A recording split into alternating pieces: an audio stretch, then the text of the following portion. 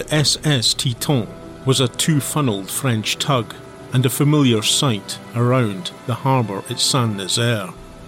It was a reasonably large vessel and easily capable of ferrying the men of 663 out towards the waiting troop transport ships anchored 9 miles from the port and 5 miles off the coast. Vincent Morgan's army lined up in one long column, 3 men deep, and slowly clambered aboard the Teton. Some gazed skyward, trying to catch sight of the aircraft they could hear, but not see in the distance. The sun was making occasional glimpses through the haze, and the air was still, but it looked like it would be a bright start to the day. Many of the men were still exhausted from the previous day's march and the air raid that had continued throughout the previous night. Morgan and the other NCOs had woken the men at 04:30 hours, and they marched through the streets of Saint-Nazaire. Some of the sappers were receiving an earful from the sergeants for not marching like proper soldiers. All along the seafront at Saint-Nazaire, weary troops had lain and slept. Thousands of them, from all parts of the country, had converged on the port. Most were tired, dirty, and hungry. After queuing for hours, the men were finally given permission to embark onto the Teton. Around 11:30 that morning, they began to make their way out to the waiting ships, which they could see on the horizon. Some of the men took the opportunity to doze off, whilst others were thinking about what awaited them when they got back to the UK. Major Morgan and the other NCOs had warned his men they might well have to fight the Germans as soon as they landed. Indeed, Morgan had thought that the company would have to fight just to get through to Saint-Nazaire, but they had made it this far without any real difficulty. One thing was now painfully clear, however. Operations had gone disastrously wrong for the real army in the north of France. There was now no hiding the reality. The British Army was in full retreat. Whilst there was some elation that 663 were now at last heading home, there was also a sense of tangible despondency among the exhausted men. Some were privately resigned to the seemingly inevitable German victory. As Walter stared back into the wake of the SS Teton and towards the slowly diminishing French coast, all he could feel was humiliation. He, like many of the men of 663, had gone to France to finish a job that their fathers had begun and had not been allowed to complete. Now their sons were looking at a comprehensive and devastating defeat, an imminent German invasion, and a future under the jackboot of German fascism. That sense of humiliation had been made worse by the open taunts directed towards the departing troops by some local French inhabitants who knew that the Nazis would be upon them within days. Within 48 hours, the first German stormtroopers were arriving in Nantes, and the very billets that had been home to 663 for the previous 5 months. German troops of the 31st Infantry Division smashed open the doors of what had been 663's base and kicked over the discarded rations and broken equipment left by the sappers. There was nothing of any use worth salvaging, and no clues to the identities of the men who had lived and slept there over the previous months. The Lancastria dropped anchor in the Carpenter Sea Roads just before 0600 hours. Soon afterwards, the crew started taking the first of the troops on board, initially RAF ground crew who had been stationed at Bouguenais Aerodrome. The converted Clyde-built liner's position was recorded in the log, latitude 47.09, longitude 2.20. The Lancastria, now in her official role as one of His Majesty's troopships, HMT, had made her way from Liverpool after being involved in another evacuation mission from Norway. The Norway campaign, which had been planned and devised by Winston Churchill whilst he was First Lord of the Admiralty, had been a complete disaster. During the start of that operation, just a month before, Lancastria had landed British and Canadian troops at Namsos, but was sent back to pick them up as that military strategy unravelled in the face of a decisive and overwhelming German attack. There was something like 20 liners converted into troopships manoeuvring in the cold waters of Namsos, Lancastria's chief officer, Harry Grattage, remembered. The destroyers did the tough job of running in to the mainland and bringing off the soldiers, and we, on the troopships, carried them back. Poles, Canadians, Frenchmen, British troops of the Green Howard Regiment, many nationalities, but all of them dirty and depressed, most of them without rifles.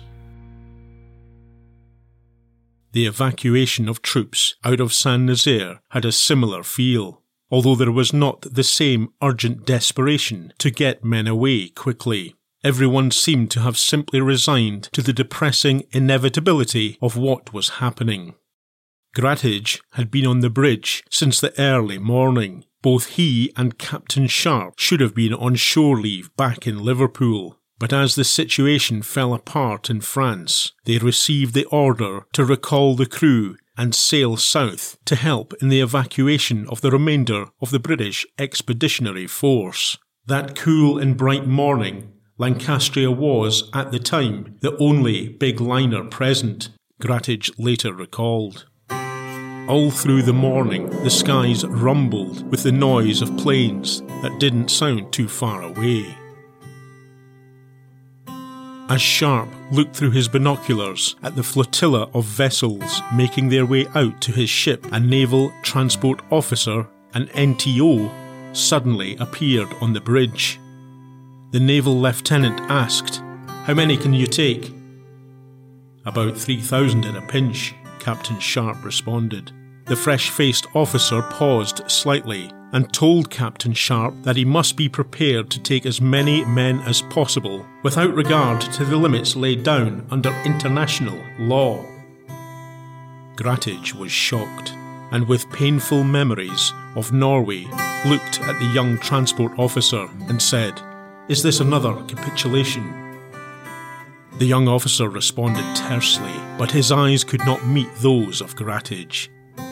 "Don't even mention the word. It's merely a temporary movement of troops."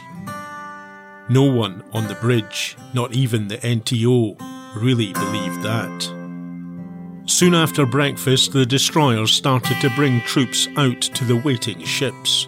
Some of them, like HMS Havelock, had accompanied the Lancastria during the evacuation in Norway.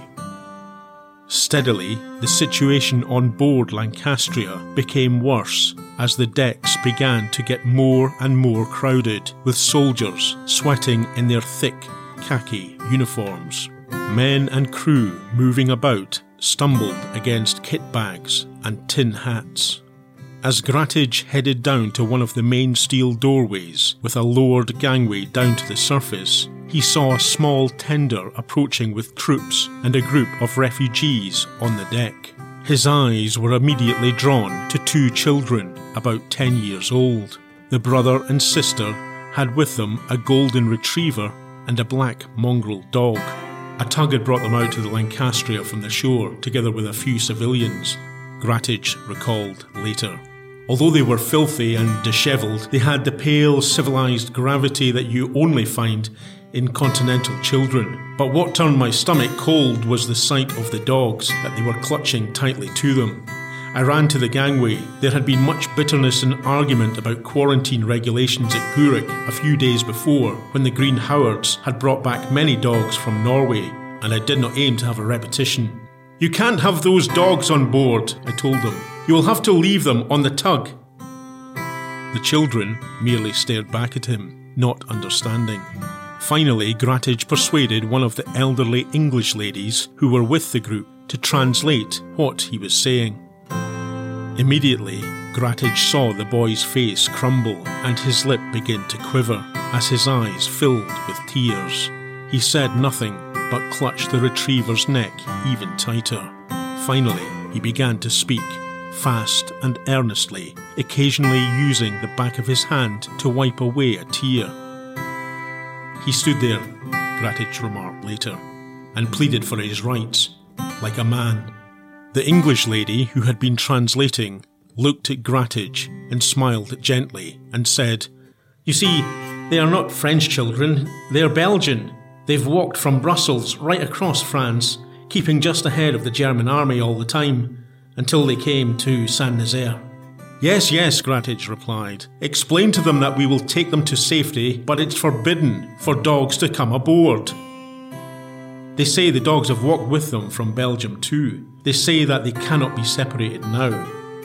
The Englishwoman looked deep into Grattage's eyes. After a short silence, and when Grattage could no longer bring himself to look into the eyes of the boy, he waved them in, defeated by his own conscience. As he made his way back to the bridge, he remembered the words of the naval transport officer, without regard to the limits of international law. Sometimes the regulations exist to be broken. An hour later, there would be no arguing about who wanted to remain on board the Lancastria, only a mad, desperate attempt to get off. As the Teton steamed further, it passed another large liner, the SS Oronsay. The Oronsay was a two-funnelled ship, and the men of 663 could see that its decks too were full of men moving around. Sapper Cyril Coombs looked over the side and towards the vessel the Teton's skipper was heading for. Sea spray splashed up into his face as the vessel manoeuvred through the wake of another departing small boat that had just offloaded men aboard the large liner. None of Vincent Morgan's boys had heard of the Lancastria before, but as a few more glanced over the side, they could tell she was a very big ship indeed. "We're going back in style," Cyril said to himself, as the Teton's engines slowed to an idle and she started coming level on the Lancastria's starboard side, which was painted battleship grey. "Everyone stand up!" shouted one of the NCOs. But as they did so, a loading officer from the Lancastria's crew bellowed down from the shell doors that he could take no more troops. "We have over 7,200 aboard already and can take no more." Major Morgan responded immediately, "Well, another 242 isn't going to make much difference then," before he ordered his men to clamber aboard. A member of 663's driver band, Jimmy Skeels, remembered looking up at the rope cargo nets draped over the side of the Lancastria as the rest of the company began to climb up to the open steel doors. Each man had his full kit on and a .303 rifle slung over his shoulder. It was some feat, Jimmy remembered, but once on deck, he was even more shocked to see many men, women and children packed into the vessel. As the men entered the ship, some decided to try and find a spot to sleep and rest on the voyage home. Percy found some space on the starboard foredeck. "I discovered years later," Percy reminisced, "how people were issued with cabin numbers and table numbers and sat down at tables laid with silver cutlery, gleaming white napery, and partook in the finest meal they had eaten in years. Personally, I couldn't even scrounge a cuppa, but I was quite content with my little space on deck. In the army, all you're entitled to is 2 foot in the ranks." Everywhere you looked, there were men.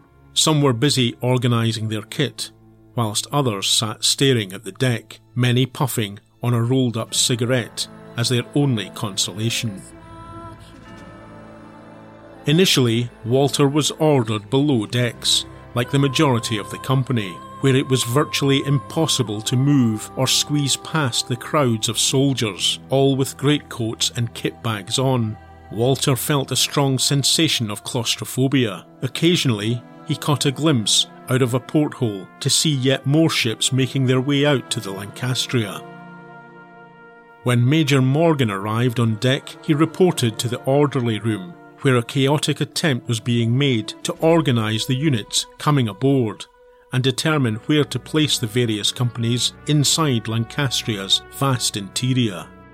The bulk of 663 were ordered to make their way to E-deck in the bowels of the ship and find space where they could. Morgan passed on the instruction to the officers and NCOs to get the men down in an orderly fashion. Major Morgan himself was ordered to take 60 men from Section 4 and one officer and make his way up to the starboard boat deck on the very top of the vessel, to act as a guard. The section was to fire only in case of necessity and in the event that there was an attempt to rush the lifeboats, if the worst happened. Once up on the boat deck, Morgan ordered the section to fix bayonets. It became plain, however, that the men were utterly exhausted, so Morgan returned to the orderly room and explained that his boys had had very little sleep in the past 72 hours. He asked if they could have 4 hours rest before commencing their watch at 1900 hours. The senior officers agreed and advised Morgan that a guard from the AMPC, the Auxiliary Military Pioneer Corps, would take over immediately under the command of Major Glover. On being stood down, the men of Section 4 tried to find space where they could on the boat deck. Major Morgan headed below to D-deck and the single cabin D69, which he had been allocated. There he took off his great coat and his small kit bag and placed his cap on the bed. The cabin, situated virtually in the middle of the ship, had no porthole windows and was lit only by 2 dim ceiling light bulbs. Morgan rubbed his eyes with exhaustion before putting his officer's cap back on. He sat on the bed for a short while, his mind running through everything he still had to do and contemplating what lay behind him and what might lie ahead. This would not be like 1918. It looked as if they were all in for a rough time, and despite all the horrors he had seen during the First War, Morgan was afraid that the fighting may be even more intense when they finally got back to the UK.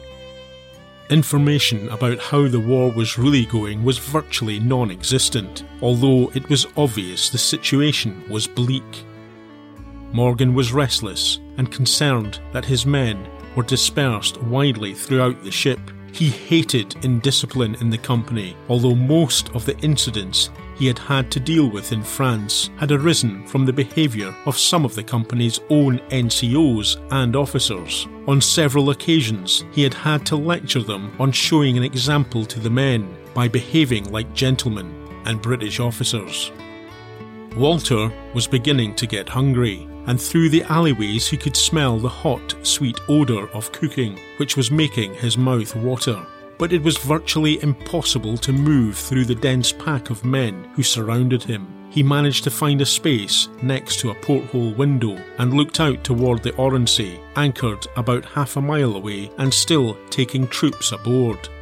Shortly after 1330 hours, klaxons and bells inside the ship began to sound, warning of an imminent air raid. Walter couldn't see anything of the attacking planes through the window, and there was no apparent panic among the men around him. But as he looked out of the porthole towards the Oronsay, he caught something out the corner of his eye as a stick of bombs dropped upon the two-funnelled vessel. Large fountains of spray fell all around the Oronsay. Up on Lancastria's bridge, Grattage and Captain Sharp looked over towards the attacking planes and their target. "At least that's one comfort," Grattage said, as the planes kept up their attack. "We've only got one funnel. They seem to think that because she's got 2, she's a choicier target." A short time after, another bomber swooped down low, dropping its deadly load and hitting the Oronsay's bridge.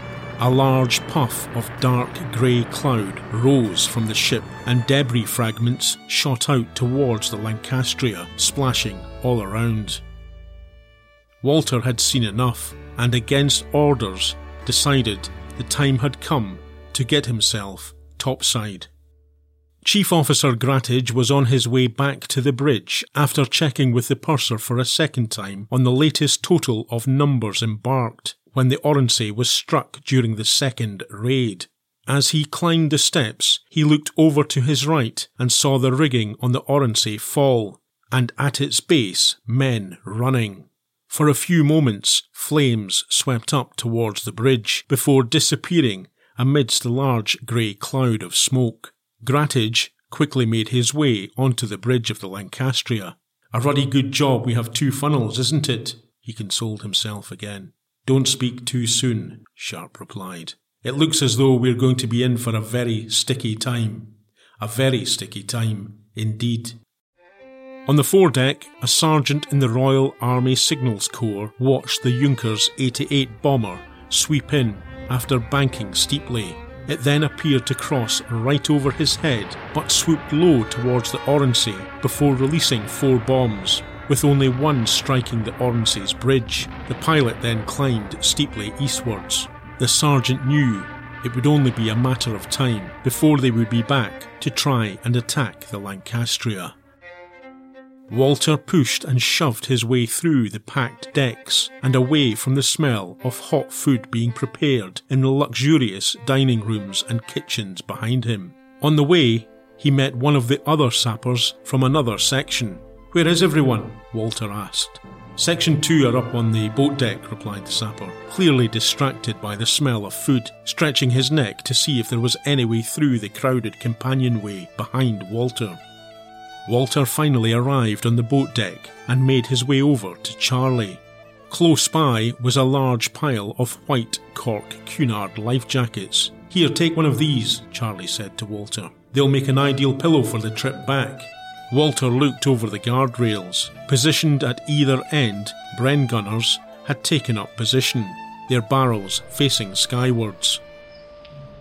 Still, the drone of planes could be heard, and away off in the distance, the siren at the harbour at Saint-Nazaire was singing away to itself. By 3:20, Major Morgan had become restless, and so left his cabin and went up to the boat deck to inspect the AMPC guard that had supposedly been sent to take over from Section 4. When he arrived, there was no sign of them or their commanding officer, Major Glover. Morgan headed below once again and ordered one of the sappers to find Company Sergeant Major Muse and instruct him to come to Morgan's cabin to receive orders on stationing a guard on the boat deck. "I'm starving," Walter said after standing around on the boat deck for some time. "I'll away down and see if the queues have eased," he said to Charlie. Both men stood up and decided it would be better to keep hold of the lifebelts if they were fastened on. He shook Charlie's hand before heading towards the stern of the ship at the rear of the starboard boat deck. Charlie watched him as he disappeared down the steps. It would prove to be the last time they would ever meet. Walter's girlfriend, Annie, had asked Charlie to look after him as they left Dundee train station 6 months earlier. This was made virtually impossible as the men were split into 2 different sections when the company had left Clacton. Nonetheless, both men had bonded on the trip down to the training camp and saw each other frequently in the billets. But at least both men had secured lifebelts, albeit for the intended purpose of using them as pillows. But it would take much more than life jackets to save the men of 663, as the pilot of a Junkers 88 began to configure his aircraft in preparation for an attack on what he later described as a fully loaded transport. On the bridge, Captain Sharp and Chief Officer Grattage were debating about getting underway now the loading of troops had finally ceased. Crewman Michael Sheehan, standing at the Lancastria's wheel, looked on as the 2 officers discussed the options. The ship was ready to move off, and light grey puffs of smoke from her funnel reminded some of the men of an old man slowly puffing on his pipe. "We knew at the time that there were more than 7,000 on board, not including 450 crew, but there was a concern about U-boats operating in the area," Sheehan said later. There is no doubt in my mind that Captain Sharp had a very tough decision to make. At least we had anti-aircraft fire from the destroyer and other ships, and whatever Bren gun and rifle fire that could be set up around us, but we were a sitting duck. As the air raid continued, a nearby destroyer, most likely HMS Havelock, signalled to the Lancastria that if she was full to capacity, she should get underway. Captain Sharp hated war, and he was plainly agitated. Grattage looked on at the heavily built Sharp as he contemplated the options. As far as he knew, at least 7,000 people were aboard, with only one 4-inch gun mounted on the stern as defence. What use would that be if the great liner were to be attacked by a submarine or aircraft out at sea? Such was the haste to get to Saint-Nazaire from Lancastria's home port of Liverpool that Sharp did not even have charts to navigate the waters home. In forlorn hope, they returned the destroyer's signal, asking for an escort back. "Can you route us if we proceed?" But the destroyer did not return the signal, maintaining a discreet silence. Finally, Sharp turned to Grattage, pausing for a few seconds. "I think that we'll do better to wait for the Oronsay and go together. What do you think?" Many would later criticise Captain Sharp for this decision, alleging that the ship should never have lingered on with all those men aboard. Grattage thought back to the warning from the French river pilot who had come alongside Lancastria in the early hours as the liner manoeuvred into the mouth of the estuary. In perfect English, the French captain had shouted up to the bridge of the Lancastria, telling them it would not be wise to continue any further, despite the urgency to evacuate as many men as possible. "I tell you, monsieur, it will be like putting your head into a noose. La Boche have been bombing us all night, and with daylight their job will be made much easier. When they see you anchored outside, you are a sitting target," he said. On the boat deck, a number of other sappers from 663 had also decided it was time to try and get something to eat, and so headed below. Charlie was left virtually alone, kit bags strewn around him. As he looked up, he saw one of Lancastria's officers, the purser, walking down towards him, his face grey and etched with anxiety. "You're looking half worried. What's wrong?" Charlie said, in a broad Angus lilt. "You'd be worried too," said the purser in reply. "There's between 8,000 and 9,000 people on this ship, and we've only got enough life-saving equipment for about 2,500. Years later, when Charlie read the purser's official account claiming only 6,000 had been loaded, he believed the Lancastria's officer was simply trying to mitigate the almost reckless numbers which had been allowed to board the Lancastria that day. "The ship was just chock-a-block," Charlie added. Major Morgan made his way to his cabin and outside met some of the other officers from 663, Captain Holloway, 2nd Lieutenant Huss and 2nd Lieutenant Walker. They were standing in the open companionway, a thin wooden panelled partition wall separating them from the funnel which ran through the centre of the ship and down into the engine room. Within a matter of seconds, the ship's alarms and klaxons started again to warn of another incoming air raid. Out of the sun, one of the Bren gunners stationed on the boat deck caught a shimmering glimpse reflected off a cockpit window. Soon after, he heard the dive-bombing yell of the klaxon which was fitted to the Junkers 88 as the bomber began its dive. "Where is he? I can't see him!" some of the gunners yelled, shielding their eyes from the sun as they arched their necks upwards towards the sound of the diving plane. Immediately afterwards, the Bren gunners opened up and were followed by small arms fire from all around the deck. Percy heard the banshee scream from the plane and made a desperate headlong dash forward towards the anchor locker that he had used as cover during the earlier raids. Time appeared to slow down as he ran, and he suddenly realised that he wasn't going to make it, so dived instead into a 6-foot-tall steel wardrobe next to the main hatch, covering number 2 hold. This cargo hold had been loaded with around 600 RAF ground crew. Percy had no idea what its purpose was, but in the circumstances, it seemed like a safe haven. Inside, there was a wooden bench seat, which Percy sat down on quickly, before peeking out just in time to see 4 bombs coming down. Someone shouted, "He's going to hit us!" For a brief moment, the scream of the diving plane was replaced by the yell of the dropping bombs. Chief Officer Grattage had returned to his cabin, mortally tired. He lay down, but despite his desperation to sleep, he could not do so. I had a sixth sense of waiting for some disaster that I could not name, Grattage recalled later. I looked at my watch. It was 3:40 p.m. On any normal day, time for a cup of tea. 5 minutes later, with his eyes staring at the ceiling, he heard the air raid siren at Saint-Nazaire sound once again. No chance of sleep now, he thought. He stood up and tilted his head slightly, his eyes squinting. He could hear the distinctive sound of a diving plane getting louder and louder, then the sound of the bombs falling. He stood there transfixed for what seemed like a full minute, listening to the longest and most fearful silence he had ever heard. In quick succession, 3 bombs struck Lancastria, with a 4th landing on her port side, blasting a gaping wound into the side of the ship.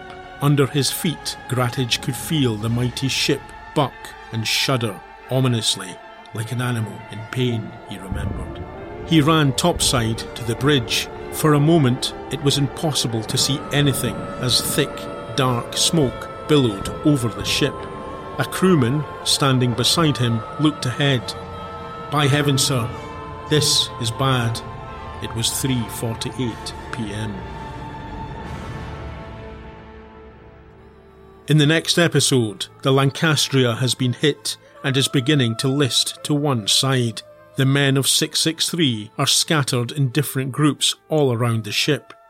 It quickly becomes apparent that the 17,500-ton liner with thousands of soldiers and refugees aboard is doomed. But the horror is just beginning, as German bombers appear again, flying low-level over the sea, as thousands cling on to the rapidly sinking hull, with no hope of survival.